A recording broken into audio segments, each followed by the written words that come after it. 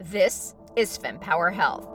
Each week, top women's health experts dispel fact from fiction, The most important pelvic floor exercise is not the Kegel. challenge the status quo, It's never easy to challenge the accepted leaders, and especially if you're a woman. provide perspective on why your healthcare journey may be so tough, all of that fear and worry, it all upregulates our nervous system, puts us into fight or flight mode, and increases our pain sensitivity. and what you can do about it. The number one thing is you have to advocate for yourself and you have to be prepared.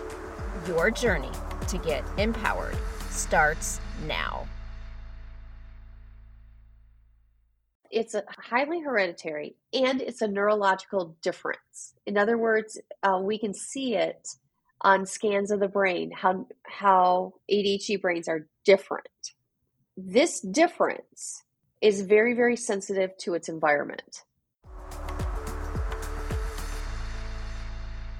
Welcome to FemPower Health. Georgie here. ADHD impacts millions of Americans, and there's so much discussion around this, including whether or not you should be on medication. What about adult onset ADHD? Are there natural ways to treat ADHD? What can parents do? What can adults do? Is this really a thing? So today I am pleased to help answer some of these questions with Dr. Tamara Rossier, and she is the founder of the ADHD Center of West Michigan, leading a team of coaches, therapists, and speech pathologists to help individuals, parents, and families develop an understanding and learn effective skills to live with ADHD effectively. And she is also the author of the book, Your Brain's Not Broken. So take a listen because her book is incredible and it provides such a great framework for dealing with ADHD. And so what I decided to do is spend time talking to her about the things that aren't in the book, but the questions that are on everyone's. So take a listen. And I truly hope that this episode helps you and your loved ones. Your book is amazing. Like when I researched, I might have sent this in the email to you, I really wanted to do a lot more this upcoming season on mental health. And, ADHD has been discussed. I researched the books, and if I don't know a topic, I tend to find an author. And then I research the heck out of that author because the reviews, I don't look at, is it 5 stars, 4 stars? I look at what do the reviews say? And your book, by leaps and bounds, was the best reviewed. Your book is incredible. It is such a great how-to guide. Quite honestly, I saw myself in this book, which is starting to help put pieces together that I never knew my whole life. So that's why, there was a point where I actually started crying. I was like, oh my God. So thank you from the bottom of my heart for writing this book, because I think it's going to help a lot of people. I just want you to know that means the world to me because I really wrote this book sort of as a love letter to people so that they could stop being mad at themselves all the time. It means a lot to me that you had that experience. So thank you. It's amazing. And I will say on my social media, I posted, all I did was say, what are your questions? Wow. Even people's questions created commentary. So it was really interesting how important of a discussion this is. And I do want to preface that what I tend to do, especially with authors, is people can read your book. I want to talk about what's not in the book. And we will obviously cover the themes of what's in your book, but I can tell by the way it's written and the questions that are out there about ADHD, I really want to go a bit deeper and have those hard conversations that I think people are having offline anyways, and I'd like to bring them to the forefront. So why don't you start out by telling us who you are and why you wrote this amazing book, and then we'll dive right into the questions. Yeah. I started ADHD coaching about 10 years ago. This is before I opened up the ADHD Center of West Michigan. But I was having the same conversation with my clients again and again. they would come to me and they were just so frustrated with who they were. And each time, I would do the coaching, I would listen, I would help them come to their own solutions. But at the end of each session, I just wanted to tell each of them, hey, your brain's not broken. It's just different. That's kind of where the book came from. The impetus to write the book was, as with so many things, I got fed up with what was out there because no one was talking about the emotional dysregulation that comes along with ADHD. And so I thought, well, darn it, someone needs to tell people that there is a whole emotional component to having ADHD. So first of all, the whole name of ADHD is a misnomer. I think in about 5 years, we're going to see it renamed because we don't have attention deficit. We have too much attention disease. And I being silly when I call it a disease. There's two big camps in the ADHD world. And when you look at the symptoms of ADHD, right, we have impaired short-term memory. We have lesser working memory. And those are the things that kind of our society thinks are smart, right? Can you get to someplace on time? Can you do these tasks in order? Sequencing is also an issue for those of us with ADHD. And so I really spent a lot of my adulthood just wondering, I must be really dumb. Now, you'd say, okay, is that true because you have a PhD? Well, yeah, but I explained it like any good ADHD person would. Well, that's just luck and hard work, right? So I explained a lot of it away because I didn't understand my ADHD. I opened up the ADHD Center and started coaching, and I really started to see a lot of people who were truly just angry at themselves for not doing better. A lot of them just really have hard lives because having ADHD is difficult. So I wrote that book because I wanted people to understand, one, having ADHD, it's not a funny punchline. It's actually something that's a grown-up diagnosis, and it makes living in the modern world harder. I also wanted them to know that there is a serious emotional connection, especially emotional dysregulation, connection to ADHD. There's this concern, and I ask about prevalence because one, there's a concern right now, and even on my feed, all the questions were about medication. People were like, I want natural instead, defending medication, you name it. Some people, like you said, throw it around like it's candy. They offhand make comments about ADHD. Also, too, when you look at neurodiversity in general, one can have, different like autism and other things. And so is it a spectrum? We have increased screen time. And so is that making things worse? Is it that we have the internet now, so there's more awareness? And I know this is not like the easiest question to answer. So this is not meant to be a quiz, but more like, where are we with our understanding of ADHD and how prevalent it actually is? In the early 1800s is when we have physicians starting to know, wow, there's something different about these students, because it was naughty boy disease at first, right? I personally can trace ADHD back in my family 3 generations. Now I'm piecing together anecdotes, but I'm pretty sure I can at least trace it to my grandfather, but I can trace it to his. So ADHD is highly hereditary, and it's a neurological difference. And so when we frame it as it's not necessarily a disorder, it's a neurological difference. Now, I have a bias that it's a neurological difference that makes living in the modern world more difficult, which is why it's being assessed more. My grandfather, he was born in 1913. And he lived in what we call in Michigan, the Upper Peninsula. It's that little part of land hanging off of Michigan. And his dad was an immigrant and was a miner. And my grandfather, who happened to be ADHD and left-handed, which was a big big problem back in those days. He dropped out of school when he was in 6th grade to go work in the mines, in the copper mines.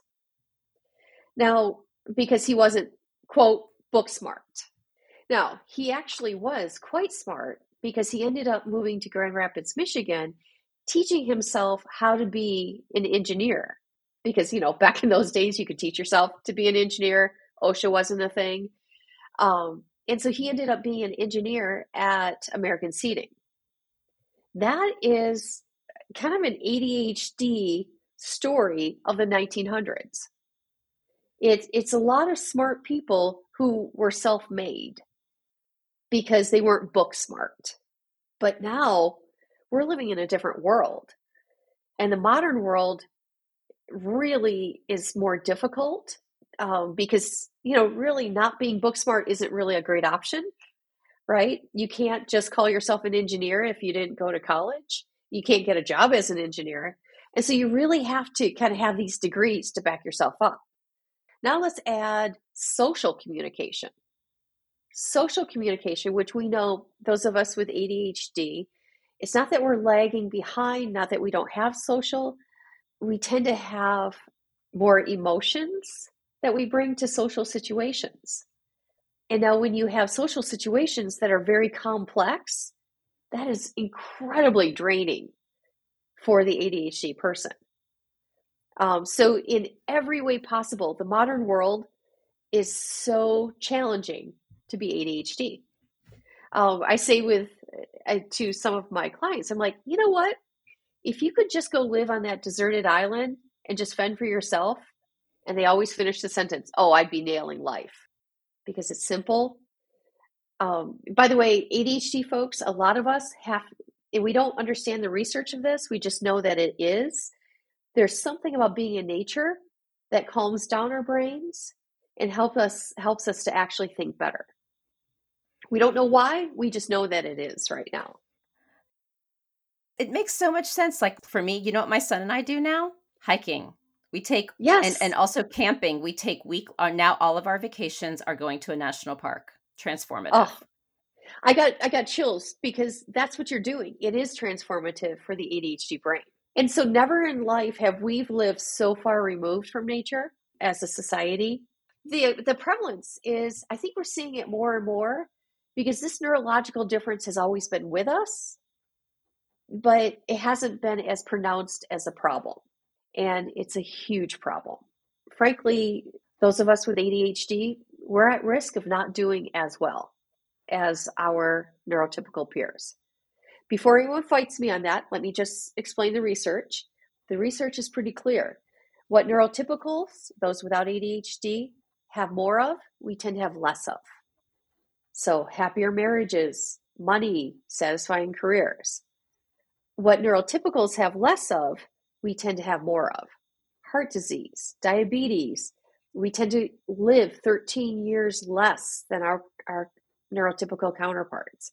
Yeah, that was sobering research. I decided not to think too long on that one. Thank you. Teen pregnancy, car accidents. This is a serious thing that we need to be looking at. And so a lot of my clients are having a hard time getting their ADHD meds. There's a shortage on that. Listen, our ADHD meds make us perform at a normal rate. They don't get us high. We're not addicted to them. It just makes me look a little bit more normal. This whole question, and I'll just list them because it's probably easier to talk about this holistically. There's extracurricular activities and how they might contribute, diet, natural approaches, gender and ADHD, which we might want to talk about separately, and the different types of meds like Endeavor RX. Someone was specifically asking about that one.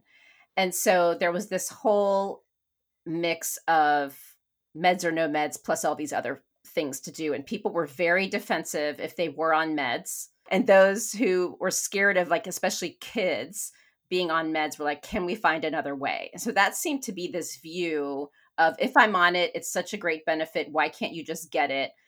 If a young person's on it, why can't they stop being on it? So that seemed to be the polarizing viewpoint. But again, there's all these other solutions people had asked about. Let's start with is this on a continuum? And ADHD is on a continuum. And so really, I start to look at how badly is it interfering with your life? And let's think about the 8-year-old little boy who comes home from school and goes, Mom, I just know I'm stupid. I hate myself so much. Well, that tells me that he probably needs medication because that little guy is working as hard as he knows how, and he can't regulate his brain. And he's using his little brain to go, I don't know how to concoct anything else but to say, I absolutely hate myself. And at that point, I'll say to parents, please consider medication. Because this little guy, he's doing everything. You're feeding him right. You're exercising him right, because ADHD kids need exercise just like dogs do. If you're exercising, you're doing everything, but he still can't manage it. And so in that case, I would say, yeah, seriously look at it. I work with a surgeon, and he is not medicated. He's obviously extremely intelligent, and he has a whole bunch of people around him to manage his ADHD. He doesn't need to be medicated. So we look at the severity, we look at how it's really mucking with your daily function. I am very particular about how I manage my ADHD. I like my brain. I'm working on my next book.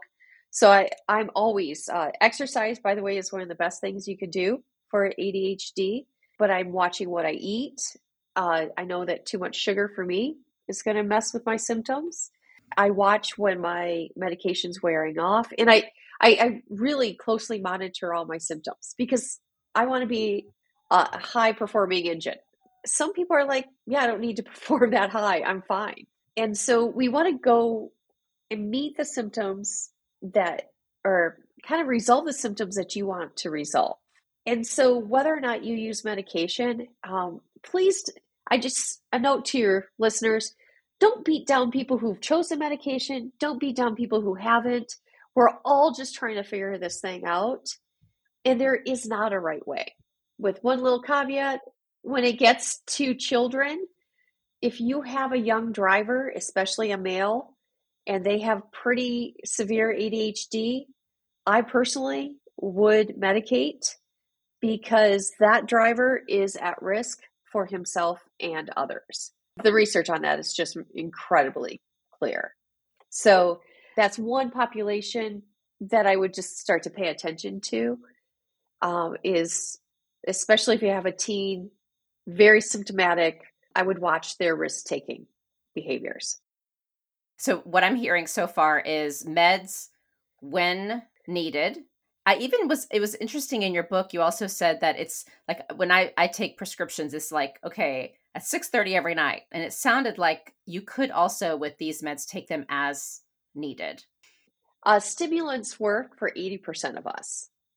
And so for 80%, if you just give us a stimulant, it could be Ritalin, Concerta, Vyvanse, whatever, it just helps us regulate our dopamine production. Well, as that declines over the evening, we have this like strange gap, and I call it the witching hour. A lot of us call it the witching hour because it's when we're kind of the medication, that kind of clear-mindedness is leaving. All the thoughts are coming rushing back like a tidal wave, and that's really sort of difficult, especially if we're not ready to wrap up the day. So some of us at 3 p.m., 4 p.m. will take a booster to get us through to 7 p.m. So there was a question about, are we unnecessarily trying so hard to put things into buckets and label them? And the person said, yeah, my son was diagnosed and meds were not recommended. So I was like, whatever. I took the diagnosis off the evaluation because it opened up stereotypes and liabilities. And the testing also made me realize that I have it. And I think I've learned to compensate. But when there was too much on my plate, I collapsed. I've done this certain job where it has helped me organize my thoughts, and it appealed to higher order thinking. And it's been incredible. And I look at a number of people who are self-diagnosed as a result of technology. I'm convinced we're headed to a twitchy, neurotic society where only people who have the patience to deal with tiny boxes and forms can succeed. A little strong, but when you're frustrated, that's what you're going to say. And so, my takeaway from this is, there's typical and neurodiverse. And within neurodiversity right now, we're talking about ADHD. So the flip side of this is, are we just viewing this all wrong? And there's just different types of people, and we're trying so hard to put it in this typical versus neurodiverse and trying to segment the population instead of just accepting that we're all different and have ways to contribute. And I'm not at all saying we shouldn't diagnose ADHD, because clearly there are things that need to be done to support people. But how far are we going? Because there are all these things now that seem to be contributing to a lot of factors, as you mentioned, in this modern day society. So I think it's just such an important thing that I'd love to get your thoughts on. So I have big thoughts on this. Again, those two camps that think, oh, ADHD, it's a disorder, it's a disability. And then you have the other camp of going, no, it's a gift. I love my ADHD. I was talking to someone today and she's like, I love my ADHD. I'm like, right, but you don't have to be married to your ADHD. You're highly emotional and dysregulated, and that's hard on people. And so the truth is, we need to understand who we are. We need to increase the self-awareness. And ADHD is very, like your listener wrote, is very sensitive to the environment. So if I had to do it all over again, I would have homeschooled one of my kids in a heartbeat. She's 28 years old, and so homeschooling wasn't then what it is now. In a heartbeat, I would do that. I would change the environment to fit her better. I didn't really have that option back then, right? But anytime we can change the environment to fit the person, that's lovely. But guess what? Not everyone has that option. And I want to be careful when I say things like that, because what about the single working mother? She doesn't really want to be in this job right now, but guess what? This is what's making it work for her. So she's out there, she's working really hard. And if taking medication to help her accommodate to an environment that isn't well suited for her works, then we want to support that person. And so I think eventually we don't want to have the view of, hey, ADHD doesn't matter. We want it to be, it's a true neurological difference. Let's respect that. And when we can, let's change the environment to match the person. But guess what? When we can't do that, then let's help the person with medication. So then what about for those with ADHD going into the world and trying to figure out, because you don't want to be like in silence, because with being so sensitive, right? Everything is being accounted for and it's overwhelming. And so how do you help the world understand what you need in a way that's not the ADHD way? When I first started running the ADHD Center and it was obvious that I had ADHD, I remember being on the sidelines and a parent made a joke at my expense. Parents were collecting money for the coach's gift. And one of the dads said, well, don't give it to Tamara. She has ADHD.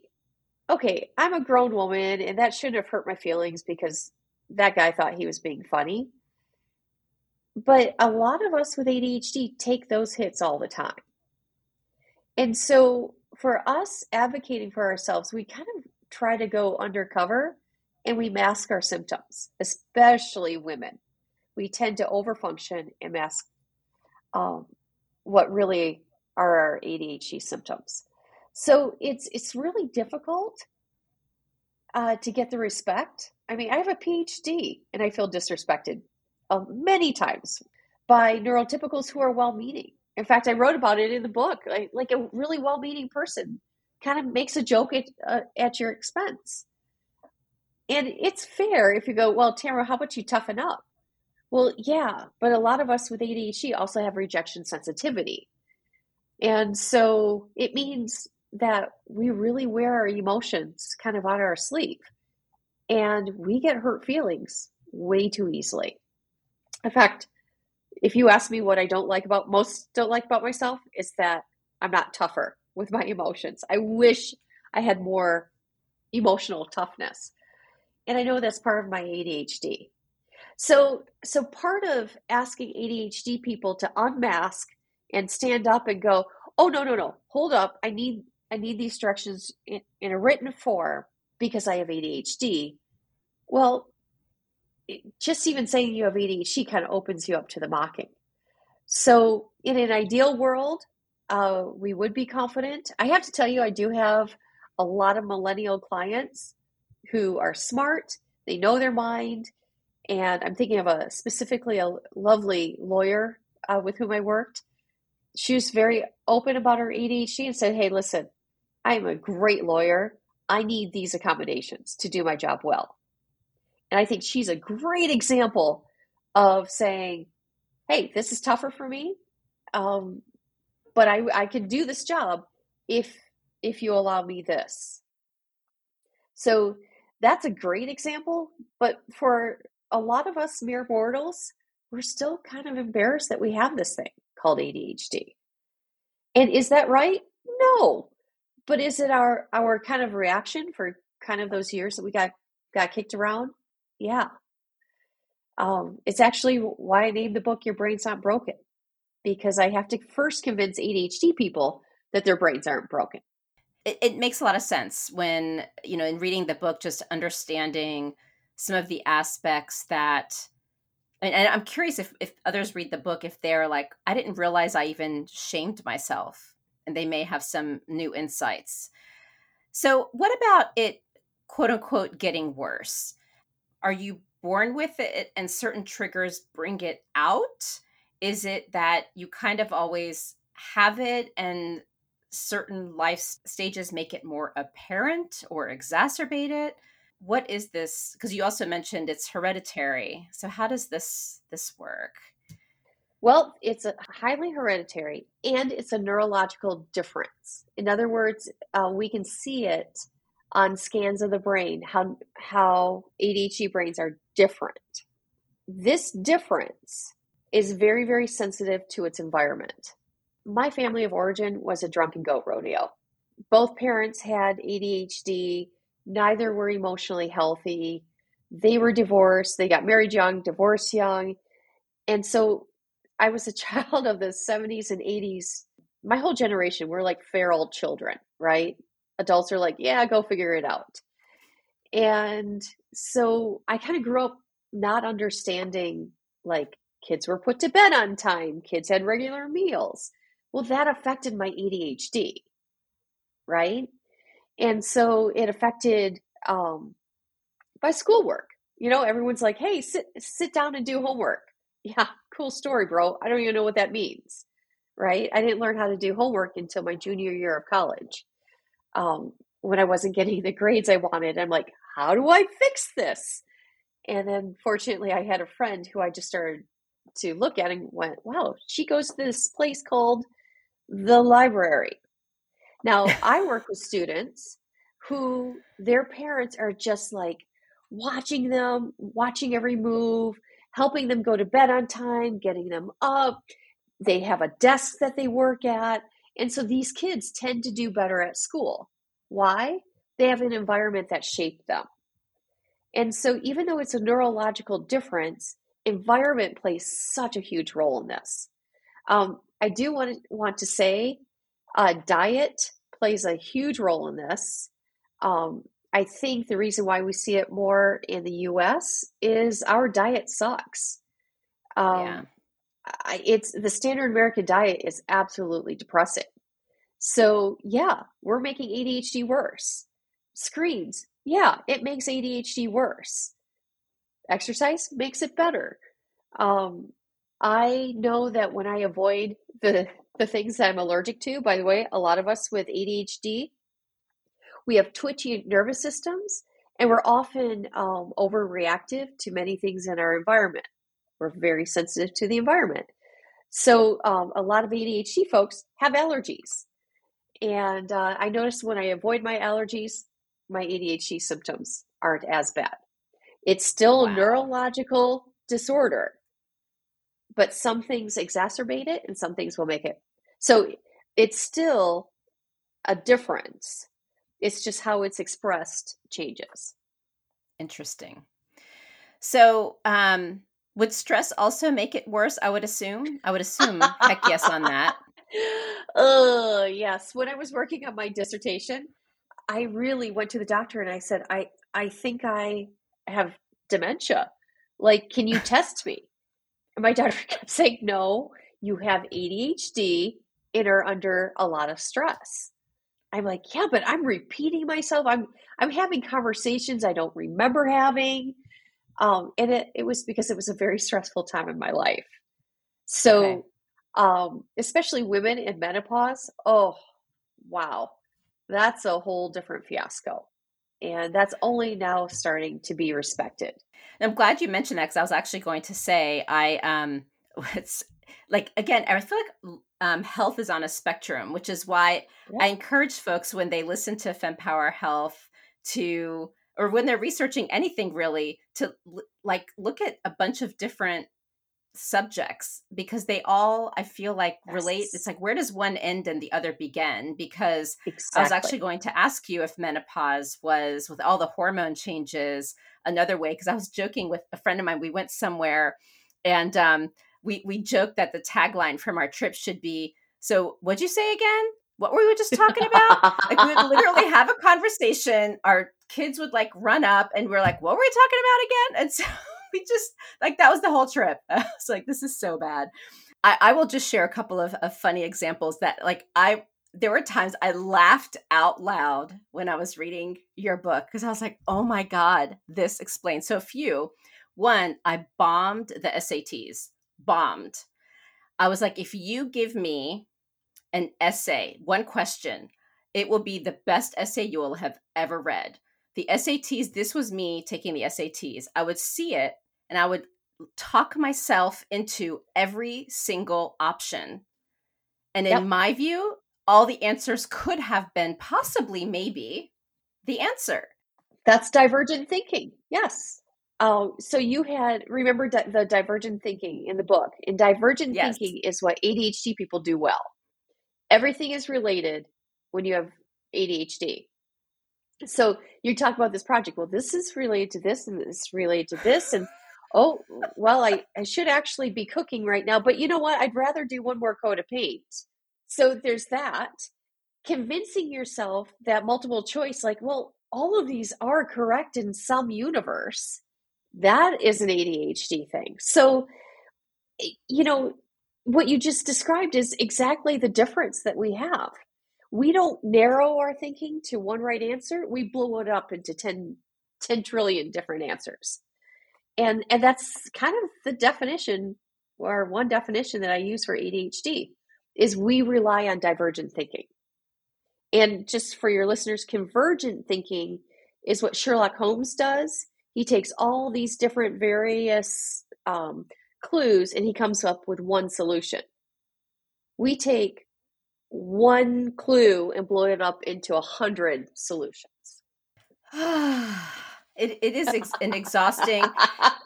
Good cleansing breath there. Yes. But I agree with you on some of your tips, like sleep.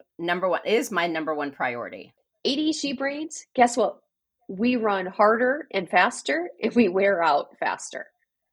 And that means some of us need naps throughout the day. Some people, if I have a very, very busy day at the office, I have a little blankie here and a little pillow, and I'll go in one of the rooms and I'll just take a quick 20-minute break to recharge my brain, because it takes a lot to run these ADHD brains.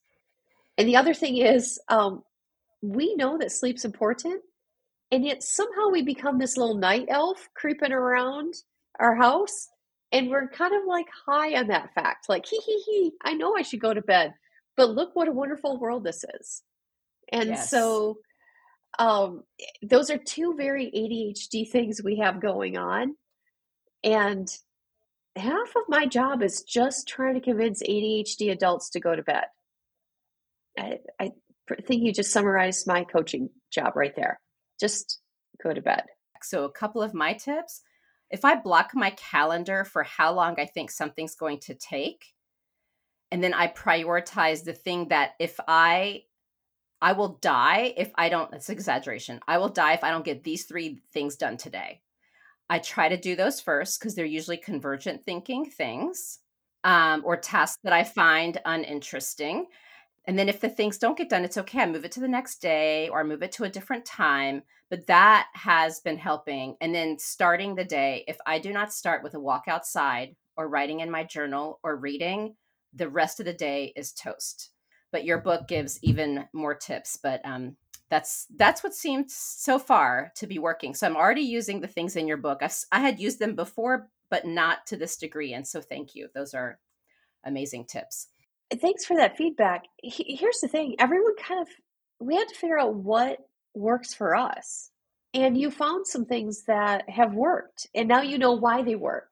You're like, hey, look, I've got this brain that I have to kind of trick into doing the boring stuff sometimes. And so I'm going to put those as my do or die list. Because, by the way, we do have a flair for the dramatics, those of us who have ADHD. I do love the drama. So I recently left New York City, and I thought I was a diehard New Yorker. And I left the city and now moved to Irvington. And in my backyard, you can go hiking. It's amazing. And I'm now wondering, based on something you said earlier, if being in a city environment with the constant lights and the people and the 5,000 things you could do in a day and the newest restaurant and the newest Broadway show, like I think that's why I was always so anxious living there. I know research-wise, there is something, and this is a not research word, but magical about putting ADHD people in nature. And we can define nature however you want, but something in the natural world. I think our tolerance for city living varies. And for me, my tolerance for city living is so low. I was in Spain 2 weeks ago. I was in Bilbao. It was lovely. I just wanted to get to the smaller, older towns because it was less stimulating, less people around me. Remember, those of us with ADHD, we have very sensitive nervous systems. And so for me, it's just constantly being near traffic, people, like different sources of energy was just exhausting for me. But I have a relatively low tolerance for that. So I think that's something that's on the continuation. Yeah. I know that New York is full of ADHD people. I visited there, so I know. But a lot of people will go, oh yeah, I just love it. It's brand new, everything. And they're actually getting adrenaline and dopamine from living in the city, right? They like the feeling of being alert and almost hyper alert and the dopamine charge. It's because they have a higher tolerance for that. And so it is true about ADHD people in nature, but I think some people just have a different tolerance. Two more quick questions, if you don't mind. One is Absolutely. The term adult onset. So we talked about this being neurological. And so is it really onset, or is it there's this continuum of life? Like I actually made a statement yesterday and I didn't realize how much it applied here. It was like my life kept having more challenging things happen without anything else going away. So like Yes. My mom died when I was younger. My dad died. I had 4 years of fertility treatments. I got a divorce. My brother had some issues, like on and on and on. Moving, job changes, all these things. And so it was just like, I always felt like everything piled. And so to me, I feel like my symptoms have just gotten worse. Now I feel like I'm figuring it out, but the noise would not stop. Yes. And there was never relief. And so I'm wondering, is that kind of more what's happening, like COVID, stressors in life, more screens, more. So it's definitely not onset because we're very sloppy in our world about language here, and so it's not adult onset. It's, hey, you've been surviving so far, but guess what? The ratio has changed where your ability to adapt is diminished, and so that's really what we're talking about. In other words, younger version of you. You're smart, you're hardworking, and you kept taking those knocks. And you're like, yep, that's okay. I'm building resilience. I'm doing it. And again, IQ is not related to ADHD, but wow, it's nice to have a healthy IQ when you do have ADHD. And so you are leaning into that, you're getting stuff done, and then menopause hits, and you're like, okay, white flag. I'm tapping out here. I don't think I can handle it. Everyone hits the wall sometime. I work with a lot of physicians who they start seeing me during residency. If you know anything about residency, they don't get a lot of sleep. Oh, you mean one of those critical success factors of managing ADHD? Yeah, that's it. And so we all hit the wall sometime if the demands are too great. So it's about demand versus our capacity. Thank you. What about testing? Like, I mean, again, I just told you I haven't been officially diagnosed, but boy, did I see myself in this book.